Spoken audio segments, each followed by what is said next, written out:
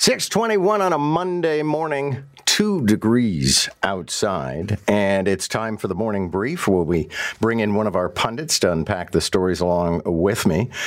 This morning, it's Scott Reid, former advisor to Prime Minister Paul Martin. Nice to have you, sir. Happy Monday. Happy Monday.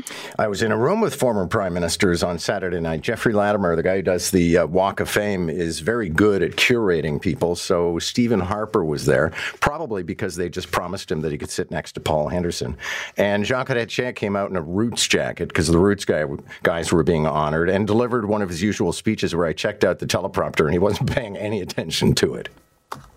You know, I am the most famous of all the fame, and I have the biggest fame in the world. They say to me, Jean Chrétien is famous. That would probably have been some sliver of his speech. He usually draws the spotlight to himself.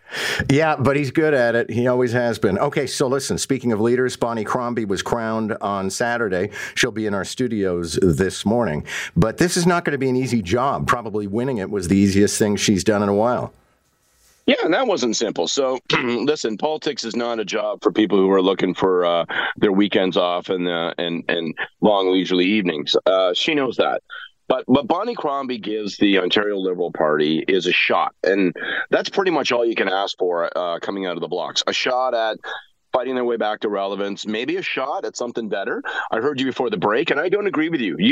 If you're Bonnie Crombie, you don't aim to be the leader of the official opposition. You lead the Ontario Liberal Party, which is a long tradition of governing in this province. You know, it's the old saying about Wayne Gretzky. How did he get over 200 points in one season?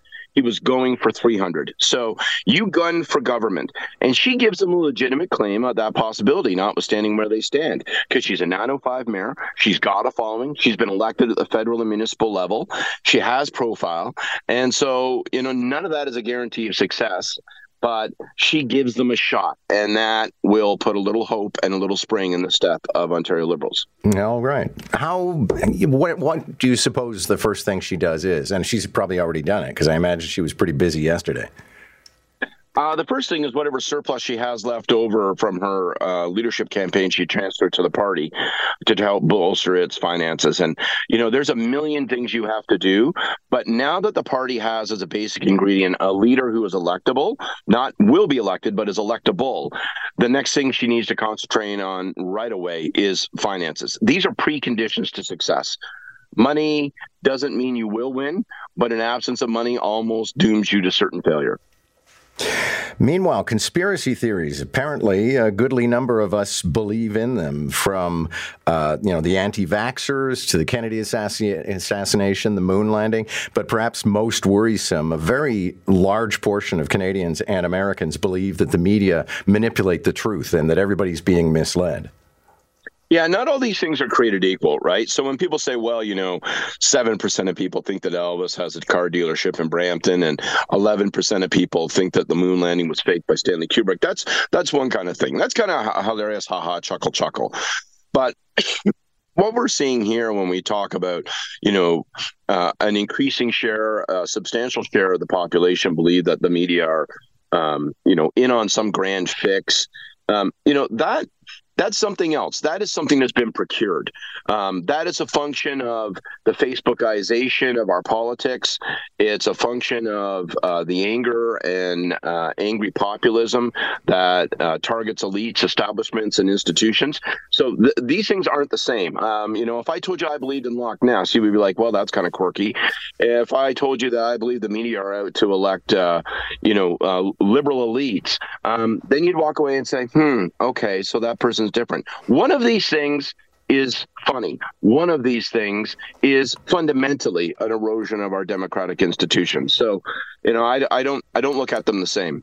Yeah, no, I would agree. And when it comes to the media business, of course, immediately will be accused, me more than you possibly, that, look at you having to give up your privilege and you lie about this and lie about that. No, it's actually, this was cultivated over a period of about 30 years, starting with Rush Limbaugh.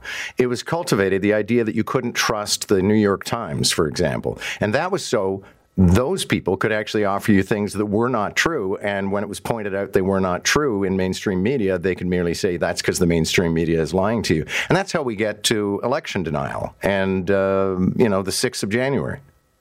And that's why I say it inevitably builds to a place that is a threat against democracy itself, which sounds highfalutin and overblown, but it's not. Because when you look at January 6th, I mean, because you look at a trend where people say, well, unless the person I wanted to win wins, then that must be evidence that the election was corrupt and everything is rigged. And, you know, where I mean, you trace the history of it. I'll just add one thing further.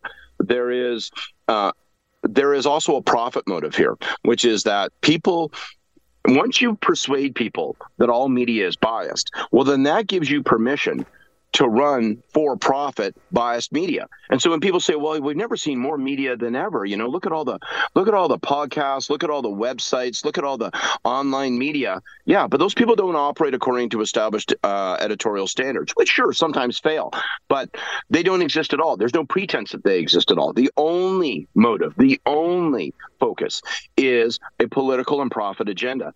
And that's dangerous. That is not something that is going to help our democracy. That's something that's going to undermine it.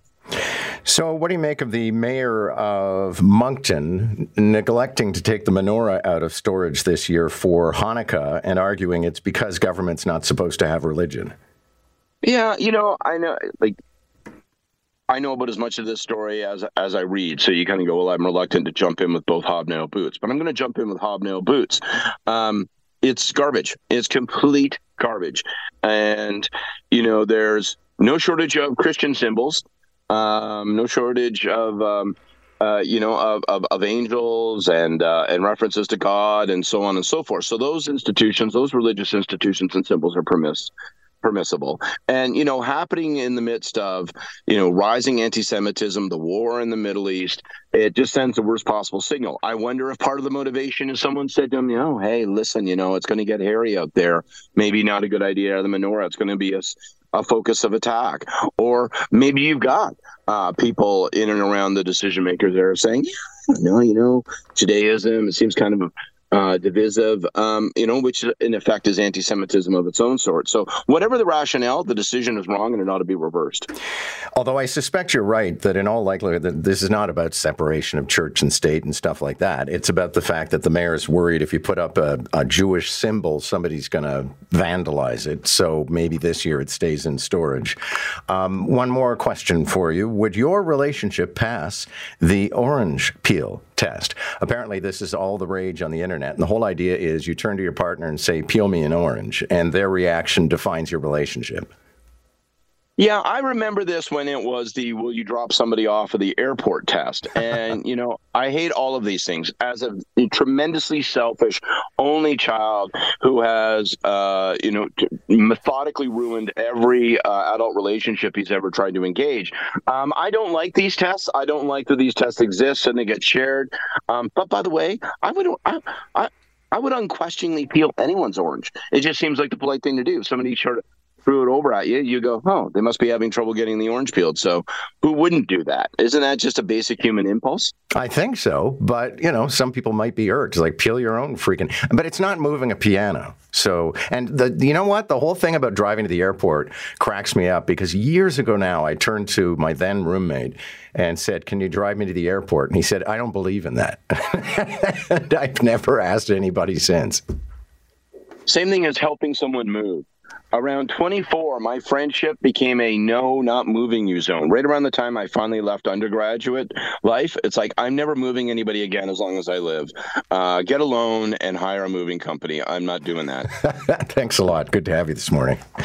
That's Scott Reid on the Morning Brief. More politics at 6:50. Thomas Mulcair always joins us for Mulcair Mondays, and there's plenty to talk about, including Pierre Poilievre's, I wouldn't say charm offensive, but, you know, he was doing the media rounds on Friday. He appeared on Jerry Agar's show, and we'll find out if anybody thinks he's making inroads. Right now, it's 6:30.